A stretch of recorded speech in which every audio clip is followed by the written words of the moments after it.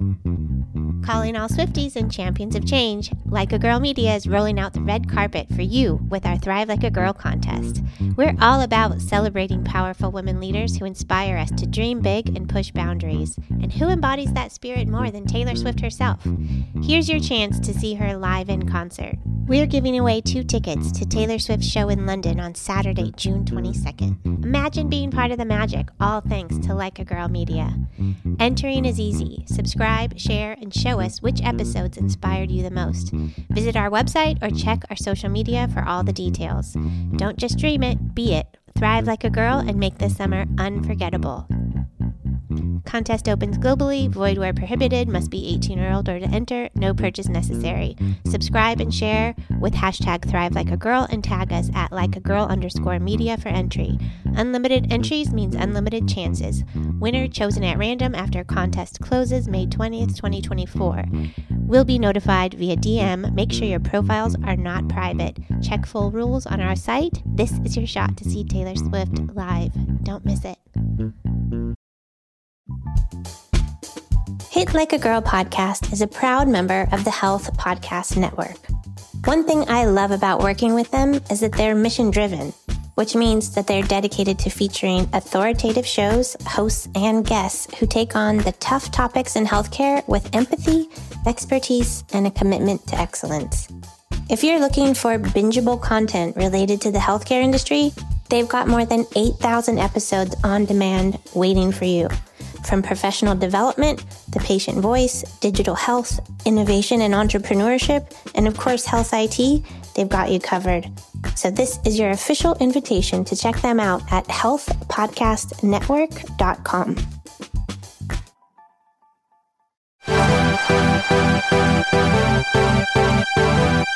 Welcome to the Hit Like a Girl podcast. This is High Tea with Grace, where we spill the tea on HIT. I have a very special guest today here to talk with you about clinicians and burnout and grief and just what clinicians are experiencing right now. Her name is Stephanie Queen. She's SVP. She's a CNO of Air Methods. And Air Methods is America's leading emergency air medical services. Wicked Top Gun vibes.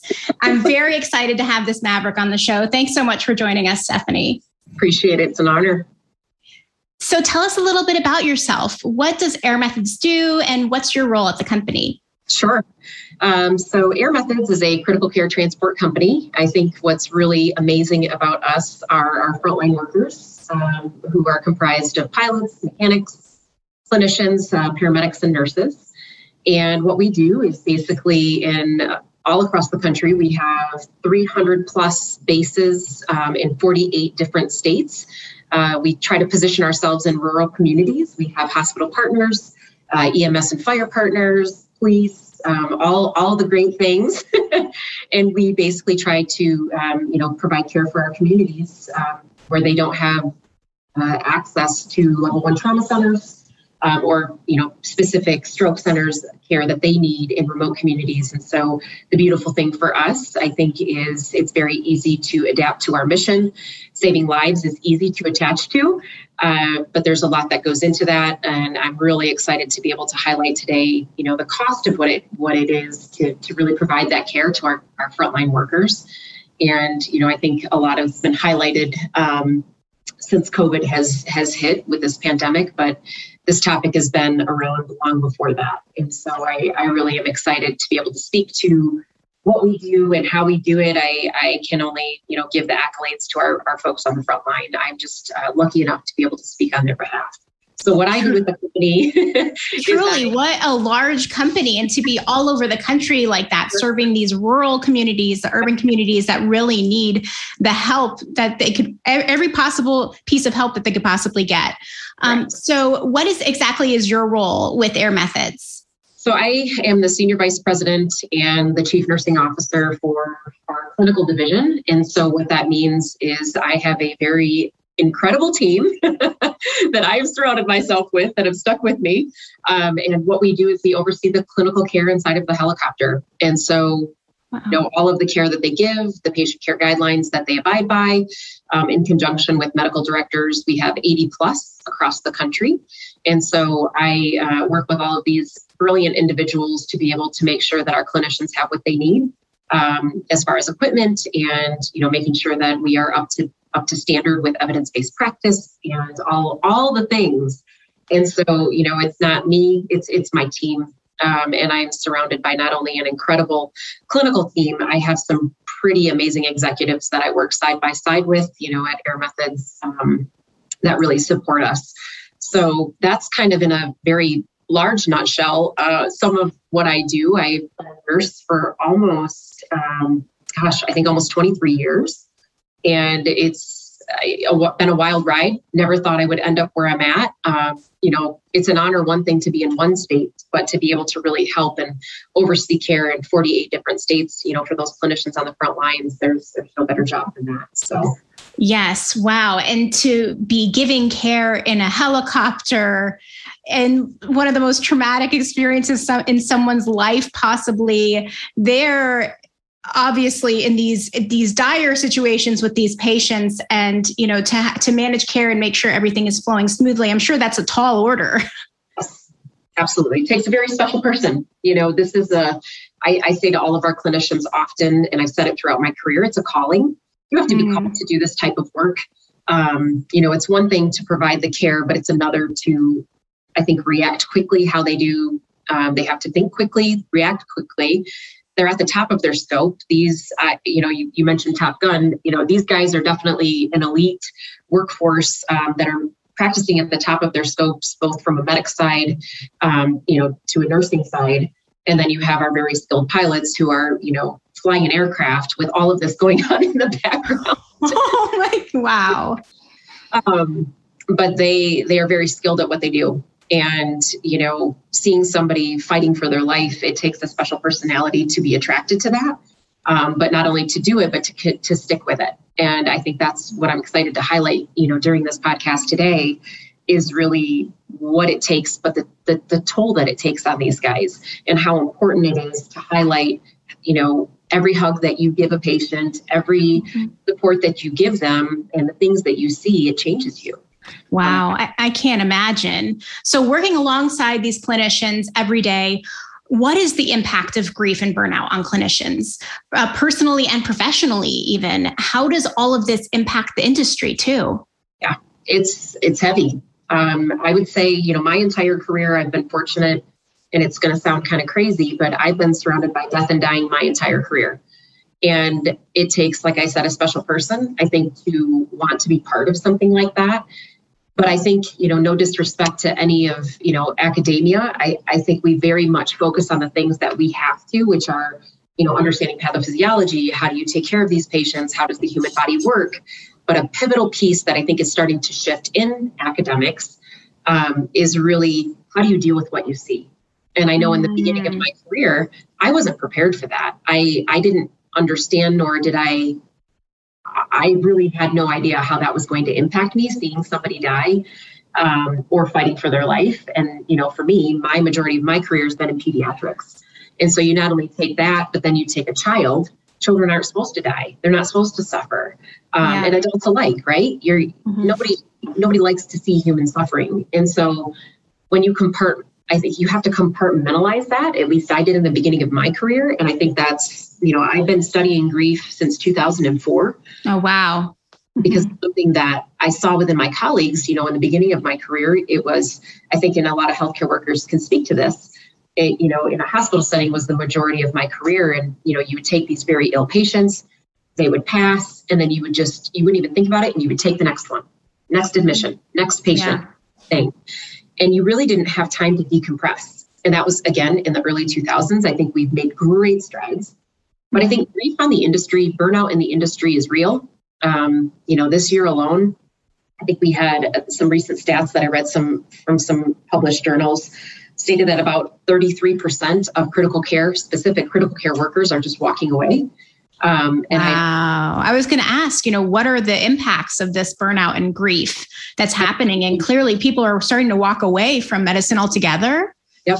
And I think for me, it's something that I never thought that I would see in my career, of just very passionate individuals just saying, I can't do this anymore.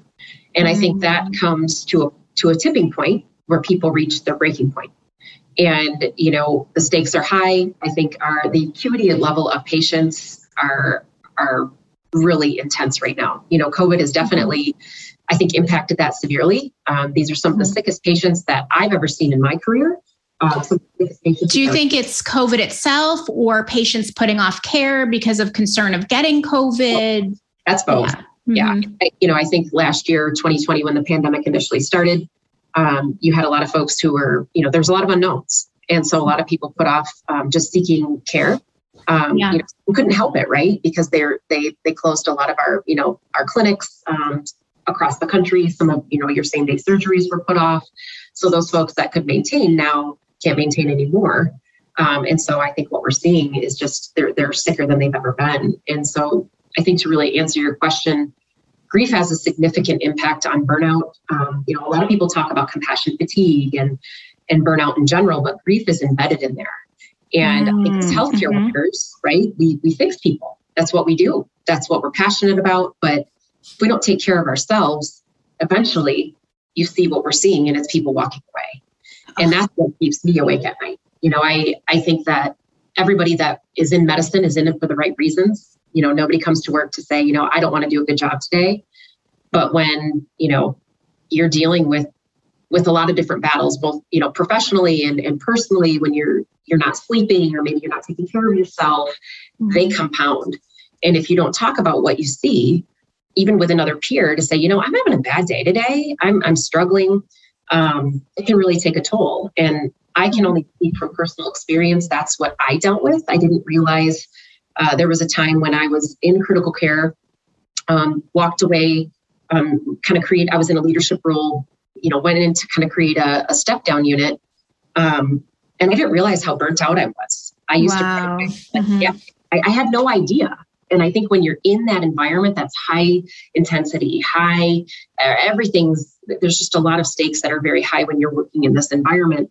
I had used to pride myself. I would cry once a year. And I was like, and I was proud of that. Oh yeah, I can see children die. That doesn't affect me. Let's just take the next one. And then when I actually walked away, it took me about 6 months to realize that what I was doing and the way I was coping was not healthy. I wasn't taking care of myself. I would give everything I had when I was at work, but then when I got home, I had nothing. I literally, I'll never forget it. I was talking with a colleague and he said something to me that really changed my life. And he was like, you know, this day in, it was an intensivist. And he was like, I do this day in, day out. I give everything that I have. And this was a very respected, you know, colleague and friend. He's like, but you know, when I get home, I have nothing left to offer. And that's so rough. It's not putting on your oxygen mask on yourself. It's putting it on other people. And then all of a sudden you realize, I'm out of oxygen. Yeah. I can't move on. Right. Can't even. For the people I love and my friends and family. Correct. And that statement that he made, I think really changed a lot of the way that I really needed to take care of myself. Because if I'm going to be a leader, right, in the industry, and I'm going to be coaching, mentoring, doing whatever I can for teams that I'm leading, how can I do that and take care of them if I'm not taking care of myself? And so I think, you know, oftentimes you don't think you need to. And I think we as healthcare workers are very good at just putting on a face. And, you know, in the background, you do have a lot of feelings. I think specifically within critical care, I've been part of 2 sentinel events in my career. Wow. Unintentional deaths that, you know, were caused by error that really changed my life. And I think for those, anytime you make a mistake, you know, critical care personalities are very type A. And I'm speaking specifically about critical care because that's the realm that, you know, we're in air medicine. Yes, of course. And this is what you're dealing with in the emergency medical services with the air. You know, there's a reason they're in the air flying to get the help they need. So it makes sense. Yeah. And error makes in any industry is a nightmare, let alone in emergency medical services like this or emergency care at all. Right. And so I think when, you know, human error is common, you know, when you look at safety statistics within healthcare, that's why we have so much emphasis and focus on creating a just culture so that you can try to, you know, prevent mistakes before they happen. But if you are a healthcare worker who's experienced an error, it's really difficult and you take it very personal, as you should. But you have to also pull yourself out of it. How do I get through this? Because the likelihood, I speak to our employees here, the likelihood, say, of something happening to you, Grace, if you were a clinician, you come into work every day saying, I'm going to do a great job. Nobody comes into work and says, today I'm really going to mess up. Nobody says that. But when you actually do have an error, it's hard because you have to be vulnerable to say, you know what, I made a mistake today and I need to speak up and say it because I don't want it to happen to Grace. You and I are, clinicians, we're both at the top of our scope. We're doing the best we can day in and day out. And so that's where I think, it's the peer-to-peer support. I think it's easy to say, okay, compassion fatigue, or I've been a CISM coordinator in the past, which is called critical incident stress management. And what they tell you is, you need to sleep, you need to do things you enjoy, you need to eat right. And that's all great. But when I make a mistake, I need my peer. I need to have number one, somebody I trust to go to and say, listen, I'm really struggling right now. I made a mistake. I don't know how to get through it. Or, hey, I just saw somebody die today that looked just like my child.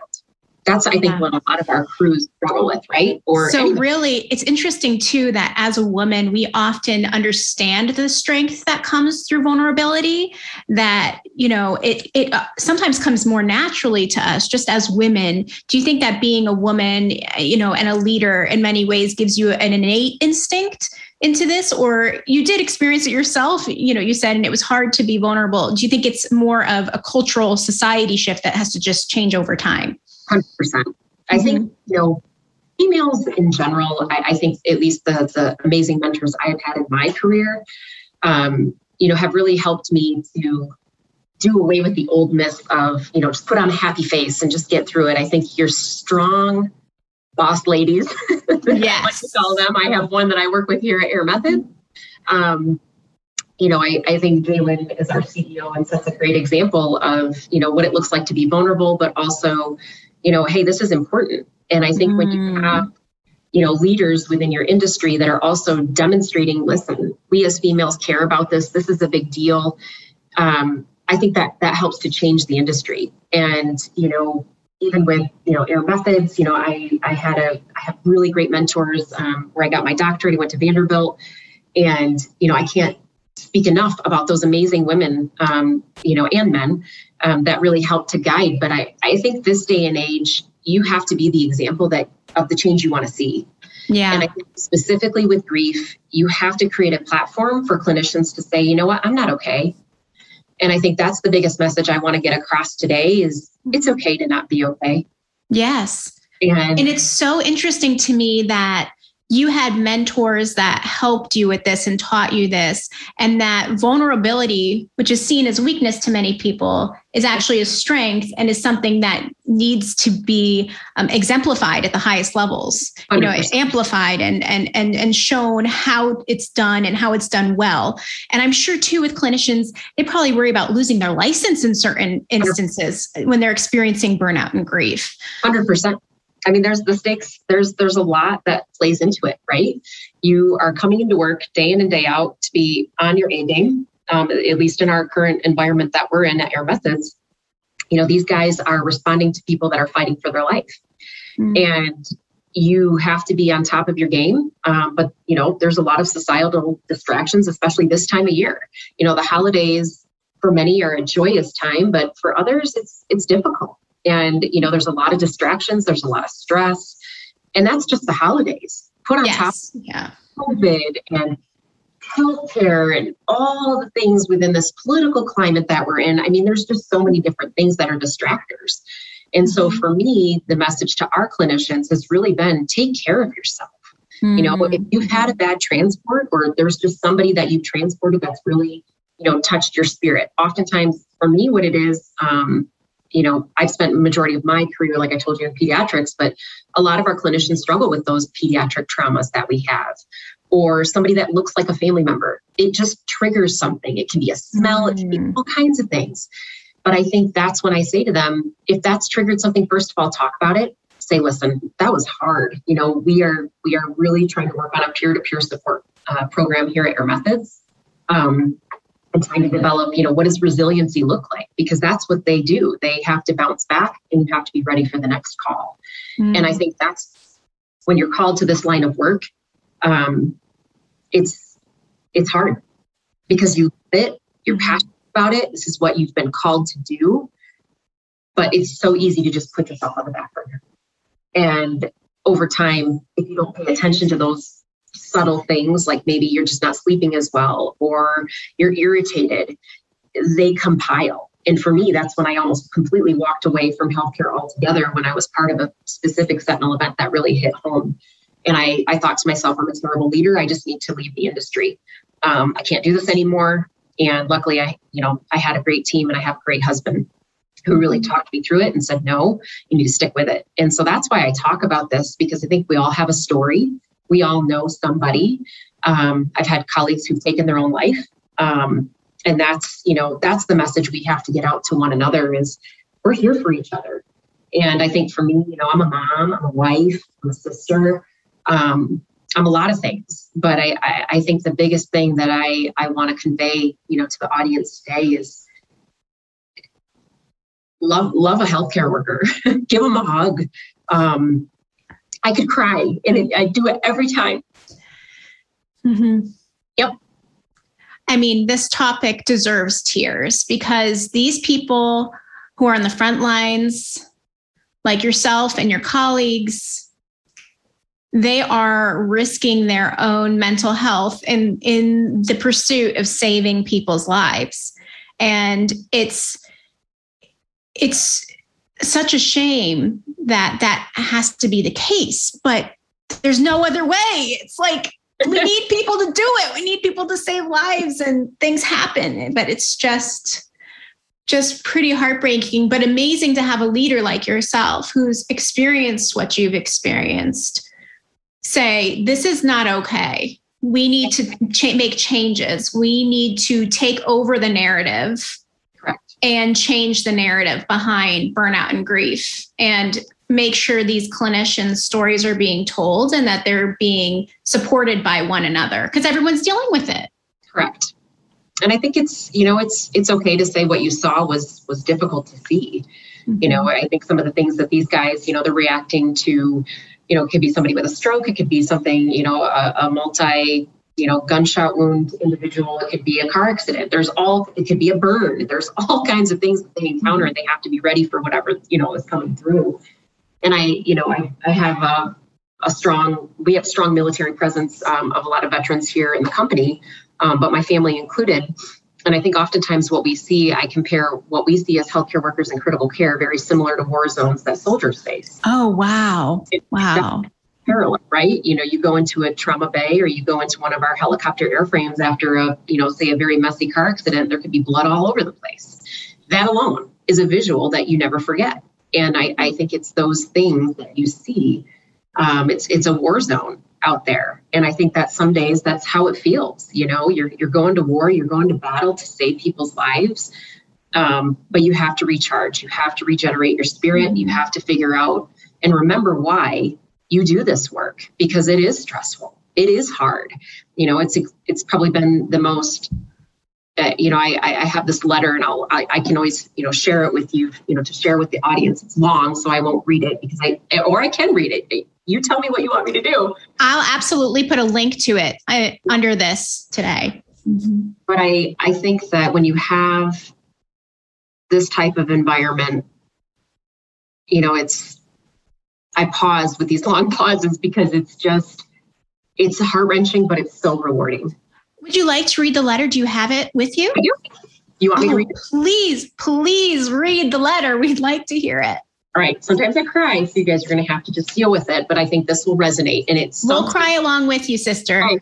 Let's do it. Stop everything. So I read this to our new hires. I wrote this, but I read it to our new employees that come in into the company week after week. So I'll just read it, right? All right. A while back, I had read a letter that addressed how critical care clinicians don't discuss what they do for a living with others to spare the shock and awe conversation. When people hear that you work in critical care or you work with pediatric patients, the response is often something like this: "Oh, wow, I could never do that job."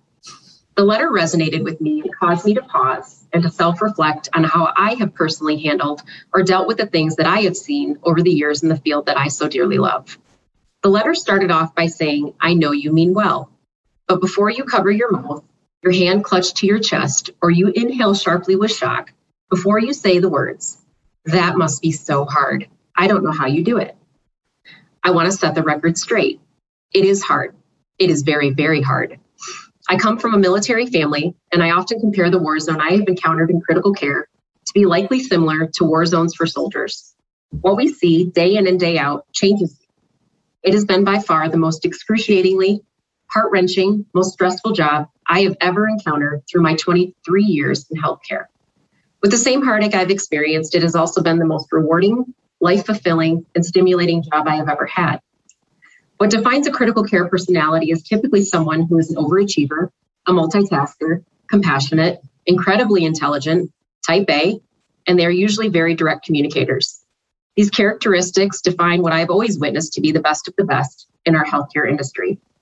When approached by someone who finds out that you work in critical care, we often attempt to respond to their comments by saying things like, "Oh, you could do it.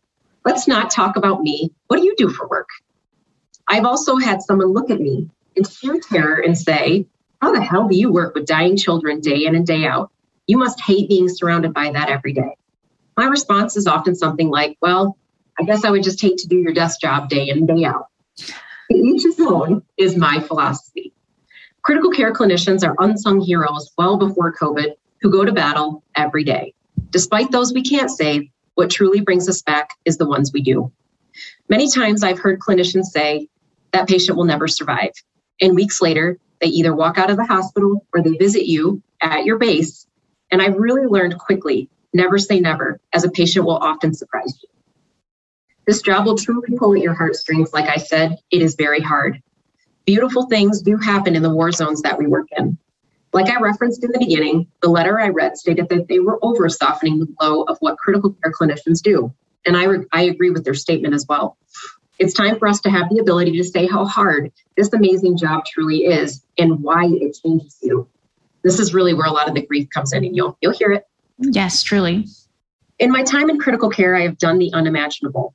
I've witnessed children who were beaten to death by a family member who were brain dead, and I somehow had to still treat the family with respect who is sitting at their bedside who just beat their child to death. I've placed intravenous lines into children, teens, and adults into places you never thought a catheter could go. I've placed probes inside of toddlers' skulls. I've given medication to sedate adults and teens who were unsafe to themselves, and I pushed so hard on a chest during CPR that it cracked their ribs in a hope to save their life. Not to mention placing other tubes and other various openings in the body. I have helped to breathe for those who couldn't breathe on their own, or I've held a human heart in my hands, cardiac massaging until the family could arrive to say their last goodbye.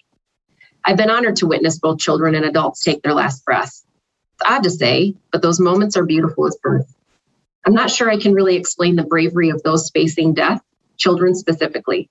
I've discussed with a 7-year-old that the cancer they were diagnosed with was ultimately going to take their life.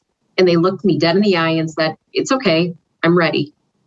I've also had another teenager who told me that if they could do it all over again, they wouldn't change a thing. This was a paraplegic patient who could no longer walk, but he said this was his way of God leaving a legacy for those behind.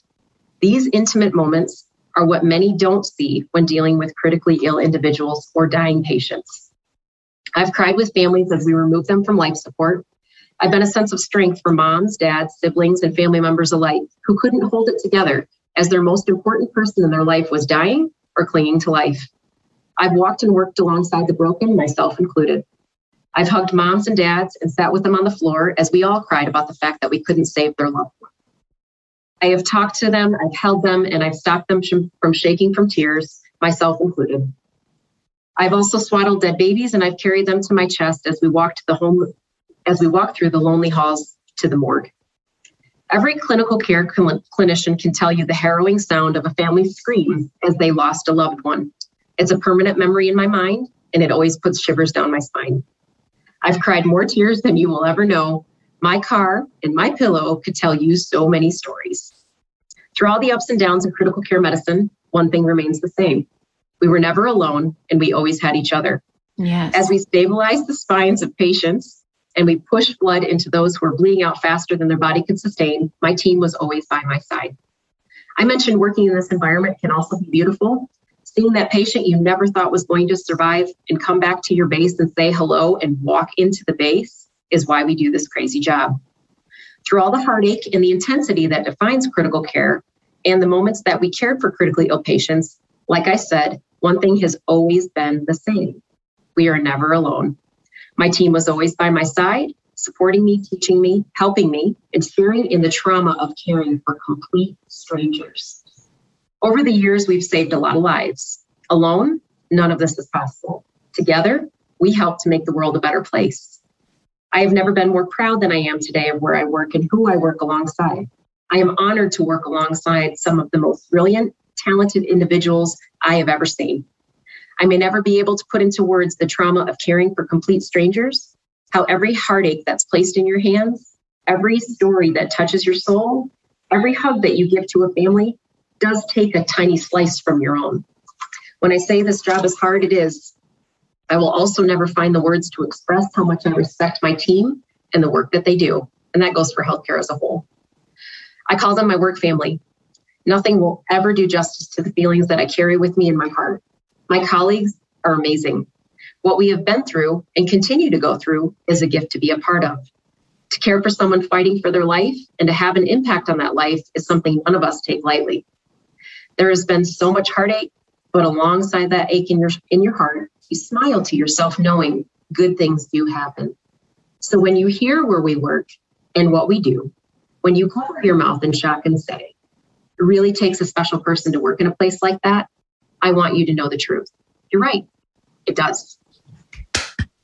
Yes, Stephanie. Yes. That is how you change the culture. Yeah. That is powerful. Leading with your story of your patients and then moving into yourself as a patient and humanizing the clinician. Yeah. But that's the synopsis. That's what people don't see, right? And I think that's been the beautiful thing of COVID, as it really has highlighted many of our healthcare workers across the industry of what they do day in and day out. But it's bigger than that. And I think it's something that we've been doing for so long, and it has to be talked about. This is why it's special to work in healthcare, to be part of somebody's life. And, I think the thing that struck me the most when I was writing this was these are complete strangers that you're pouring everything into, as you should, because it's a calling, but it takes a toll. And so that's where I commend, the men and women across this industry, but women in leadership leading these types of programs, if it's in a hospital or like Air Methods, we put a special touch to that to highlight, I think, the beauty of what these war zones look like, because that's what it is. And, we have to talk about it. We have to say, you know what, today I'm struggling. I tell people here, I've had a bad day. It's not you, it's me. And I really encourage people to say that, because it then allows, if Stephanie can say it, I can say it. And it's healthy to talk about it. You have to talk about what you see to be able to cope with it and to still feel. That's the biggest thing that I don't want critical care clinicians across the industry is to not talk about it, because you bury it and it gets buried into some scary places. And that's where I think it's just hard. You don't talk about it. How do you think medical schools could better prepare students for this? I mean, doctors, nurses, anyone who would be working in these settings, even the people doing the imaging. I mean, I'm sure that it could be very impactful for them as well. Do you feel like there is maybe a missing piece in some of the medical education? Do you feel like it's covered but not shown from other physicians, and so that's why it doesn't stick? Or what do you think about that? I do. I think it's obvious, when you're talking and you're going through, if it's med school or if it's, nursing school or medic school, whatever, healthcare platform you're in, you're learning about the human body, you're learning about trauma and cancer and all these different diagnoses. But I don't think that we talk about, well, when you see this, it's hard. When you see a patient die for the first time, it's hard, right? And that's okay, because you're human. And when it's not hard, that's when there's a problem. You're a machine. That's I think initially how I handled the beginning of my career. I was a machine. I mean, I took admission after admission after admission, and I just buried because I had to. I was in like a survival mode. But initially I thought it was okay. You know, like I told you, I would pride myself on crying once a year, and it was never planned. But that's when I really started noticing that it wasn't healthy, because like I would get home, and my husband can definitely speak to this. I would get home and I have 3 kids. And I would walk in the door and I felt like my children were like dogs. They were just like sitting there waiting for me. And I was like, oh my gosh, I don't even have anything to offer you. I have nothing left. And that's when my husband kind of took me aside and he's like, Steph, this is not healthy. And it took somebody that loved me to also be vulnerable, because, right, it's not easy to be like, hey, are you all right? And that really taught me to reach out to a lot of the people that I am leading to say, are you okay? You know, that's usually the first thing I start with. If somebody has an outburst, or if somebody, you know, has this passionate whatever of how they're reacting that's somewhat out of the norm, or an outburst, my first question I say is, you know, you shouldn't have acted like that. No. Are you okay? That's what I usually ask. Are you all right? Are you doing well, it's so true, because anger is a secondary action. It's something else is leading it. So, right. And grief is messy. You know, grief is messy. Right. Historically, there's this, you know, the 5 stages of grief, and, you know, they do this beautiful, you know, bell curve. No, mine's all over the place. Mine's like a ball of yarn that, you know, you threw up in the air and then you're trying to put back together. That's kind of our human spirit. Well, also, most people have one traumatic event, maybe a couple traumatic events, and then they work through the grief, and it's messy, but it's so different when every single day you're experiencing traumatic event after traumatic event after traumatic event. Correct. And if you don't deal with that, the outcomes are awful. You know, 55% of nurses right now are saying they would never go back into nursing. It was a study I just read. 55%. And, you know, this year specifically within critical care, you've got people just walking away, and they're like, it's not worth it for me anymore. And that's where, like I told you, that's what keeps me up at night, is their spirit, making sure that, you know, we're giving them the tools and the support they need to, you know, handle the things they see. Because I'll tell you, within Air Methods, there's nobody that I would rather prefer. You know, they can transport my kids, my family, me. I trust them wholeheartedly, and because they're the best. But we also have to take care of the best. You know, you have to take care of them and make sure that, you know, you can put those tiny slices back in. It's just, that's how we get over this, is by talking about it. And I think the more people, I've given this talk, you know, I used to call, I do a talk called Good Grief. You know, it stems from Charlie Brown. I've done it a couple times, and it's very much resonated with the audience that I've given it to. And I think that's my hopes for today, are, you know, really highlighting, you know, women in leadership today. It's not easy. I think what we do, it's not easy. But when you're passionate about it, and this is something that you love, it comes out in the right ways, right? And I think that's where that nurturing nature, you know, that I used to kind of not have because I was so burnt out. I'm very in tune to taking care of myself and creating that work-life balance. Work is always going to be there. You know, I used to miss big things with my family. You don't get those back. And so I think you really tell people work is always there, right? Like, I love my job, you know, my job is the best. But I also, to be at my best, I have to take care of myself and not miss those moments. And that's where the shift in leadership and just overall human compassion needs to change. In an ideal world, what does the future look like for good grief in medicine? I think good grief in medicine has to be, you make time for what's important. And that is one thing that cannot be put to the side. You have to talk about it within this current healthcare environment where, you know, stress is at an all-time high. Patients are sicker than they've ever been. You have to make this part of your curriculum. You have to make this part of your business plan to really make sure that you're taking care of your own. It has to be part of your retention strategy, has to be part of your engagement. And I think the way that you really change that is having your frontline workers on these work groups, developing the protocols of what support looks like. And that's what we're currently doing here is, you know, I think I know what they need, but I need also their involvement in 2021 in the helicopter airframe, right? I'm not doing that day in and day out. I need them telling me, this is what's helpful for us. This is what we need. And so kind of, I think, I can only speak for what some of the pieces we're looking at, but, what are those triggers for the transports? It's typically pediatric patients. It's very traumatic things that you see.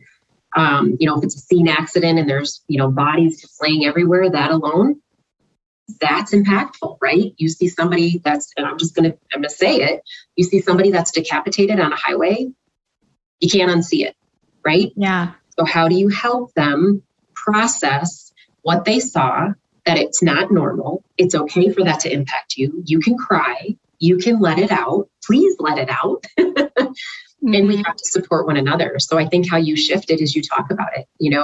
Brene Brown is my hero. I talk to her person to person. I mean, she's also changed my life. She doesn't know it. She's changed many, but I think she, her highlights to grief and vulnerability have been so impactful. And it gives people a platform to say, it's okay. And she gave a great example in one of her books. And she talks about basically this well. And I think it's a great example that I can try to illustrate is you look in a well and say one of your colleagues is down there. It's dark, it's cold, it's kind of like depression, right? You look down and you're like, oh, how you doing down there? There's a difference between empathy and sympathy. When you're looking down there and you're like, okay, well, it's dark down there. It looks pretty cold. Sorry, it's so scary, but see you later. Good luck. Good luck to you. It's another thing to actually climb down in the well and say, listen, I don't have the right words to say. This is, I think, where we struggle as healthcare workers because we want to fix it. Can't fix it. But what you can do is you can sit down there and say, listen, I don't know what to say. I don't have the right words. I know how this impacted me. I don't know how it impacted you, but I'm going to sit next to you and I'm right here. That's what support looks like in 2021 moving forward. It's sitting next to somebody, not saying, you know what, oh, just go to sleep or, oh, go for a run. It'll get better. It may and may not.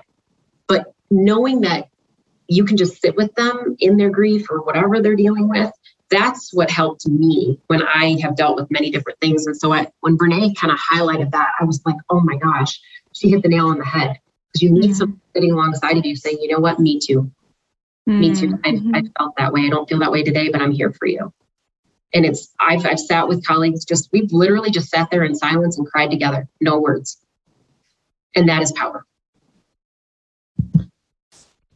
That is so impactful, Stephanie. And thank you for your courage, because approaching it in this way is so courageous and is what medicine needs, and it's what patients need. It's critical, the work that you're doing there at Air Methods and with the providers that are there working in the emergency medical services. It truly is critical. So thank you so much for your leadership in this. Hey, for me, it's an honor. I love critical care medicine. Fell in love with it. It's funny. I tell people all the time, in the beginning of my career, I said 3 things. I said, I'll never be in leadership. I will never take care of children, and I will never do critical care. Because all 3 and literally all of those things. And that's what I'm doing now. So the biggest thing I can tell this audience is never say never. Really follow your gut with where you're being guided. For me, I've always done what I didn't think I could do. And I'm doing the work that I truly feel God has intended me to do. And it's not easy. It's taken a toll. I've been confused along the way. Oftentimes I think even as leaders, we talk about imposter syndrome, that you're like, why am I doing this? What am I doing? I'm not doing this right. And the best thing that I can tell you at the end of the day is, I think when you just try to do the right thing at the end of the day, I have these 4 rules. And everybody in this company, they know them. At least I've talked to all of our new hires about them. My leadership team knows them, but they're still. Oh, I'm so excited to know them now. And I'm sure our community is as well. My 4 rules, which I did have an intensivist that also kind of had these, she called them her specific rules. And she was an amazing doc. And I was like, oh my gosh, I have to steal like an artist. There's this book called Steal Like an Artist, but it's amazing. But I kind of adapted my own rules. So the 4 key rules that I have are: tell the truth. If you make a mistake, own it. do the right thing, and be nice. Those 4 pivotal, simple rules at the end of the day take vulnerability, because if you make a mistake and you have to own it and speak up and tell the truth, and at the end of the day, do the right thing so that you can make sure it doesn't happen to somebody else, it's hard. It's not easy as it sounds, right? Especially in medicine where you can lose your job, if, depending on how it goes. And so you have this kind of sub-fear, but knowing, no, I can speak to the normalcy of how hard this is, and that will keep me from making errors is impactful. And that's the safety culture and the just culture that we're creating at Air Methods. Safety is our it's all things, encompasses everything we do here. Everybody comes home safe. That's our mission. Everybody comes home safe. Everybody. And so to be able to provide that care and that vulnerability, we have to set the example. I have to set the example to my clinicians out in the field to say, listen, if you've made a mistake, it's okay. You need to speak up, and we're going to look at the root cause of why it happened, right? That's the beauty of evidence-based medicine. And that's across the industry within healthcare, continuous improvement, evidence-based, medicine moving us forward. That's the focus. And it's always at the end of the day about making sure our patients get the best possible chance at life. Yes. And that's what we do here, right? What better thing to be a part of, but it's hard. And it's hard to make a mistake. And that's, again, where the grief all comes in. You say to yourself, well, gosh, do I have to say something? Is somebody going to judge me? Or are they going to think that I'm stupid because I made a mistake? It's like, no, you need to do this for yourself and for the people around you and for your patients. Perfect. And that's, I think, where we've made great strides here as leadership teams across, all the different leaders across the company. That is our charge. We are how you change this and how you fix it. It's a just culture. It's supporting the human spirit, but it's also putting those pieces back in. And that's, for me as a female leader, that's what I'm drawn to do. I am drawn to put the pieces back for my people and to relate to them, knowing that I've been there. I've made some pretty significant mistakes in my career. And it's not easy to talk about, but why I continue to do it is because I've had people say, thank you. Thank you for saying that, because I've been there. I've had those dark times. And for me, my team and my family pulled me out. Stephanie, you are an absolute powerhouse. Where can our listeners find you online? Anywhere. No, I can attach an email. Happy to provide that. Happy to speak anywhere. To anyone. I think that, for me, I really like to partner and share anything that I have studied, over the years that contribute to, healing the human spirit. And that for me, I've dedicated from those sentinel events that I've been a part of, I've dedicated the rest of my career to quality and safety, to really provide our clinicians with the best resources that they can have. I could go on and on and on. So that's fantastic. Thank you so much, Stephanie. I really appreciate this critical conversation on this very important topic. Hopefully we'll be able to share this far and wide and get it wherever we can and get your message out there. It's so critical right now, more than ever. Quick question before you go. Did you happen to bring some tea with you today? Sure do. While we're spilling the tea, I love your Yeti. Does it actually keep things hot and cold? Yes, it does. I love this cup.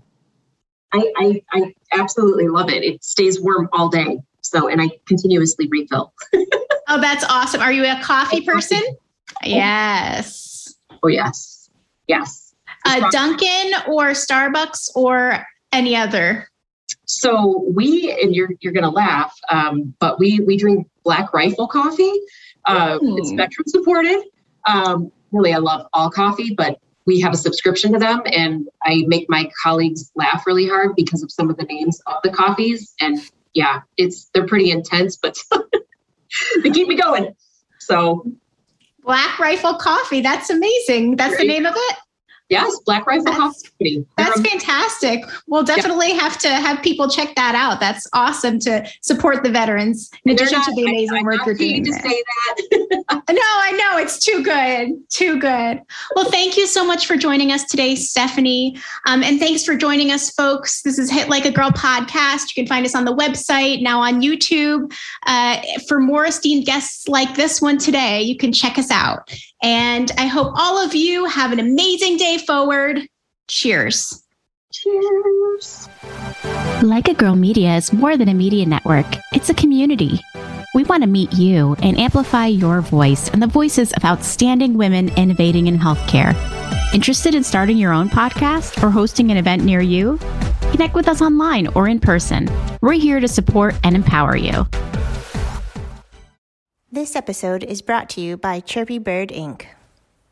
CMS's Merit-Based Incentive Payment System, or MIPS, is super complex, and if clinicians ignore the program or perform poorly in it, it can result in a hit to their revenue and reputation. Chirpy Bird is proud to say that more than 95% of its clients are exceptional performers in MIPS, meaning they've maximized the score that directly translates into their Medicare reimbursement rate.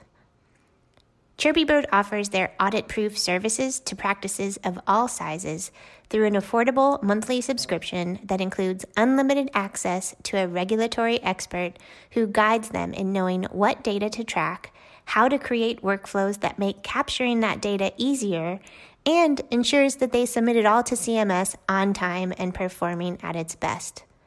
Contact Chirpy Bird today or learn more at chirpybirdinc.com. That's chirpybirdinc.com.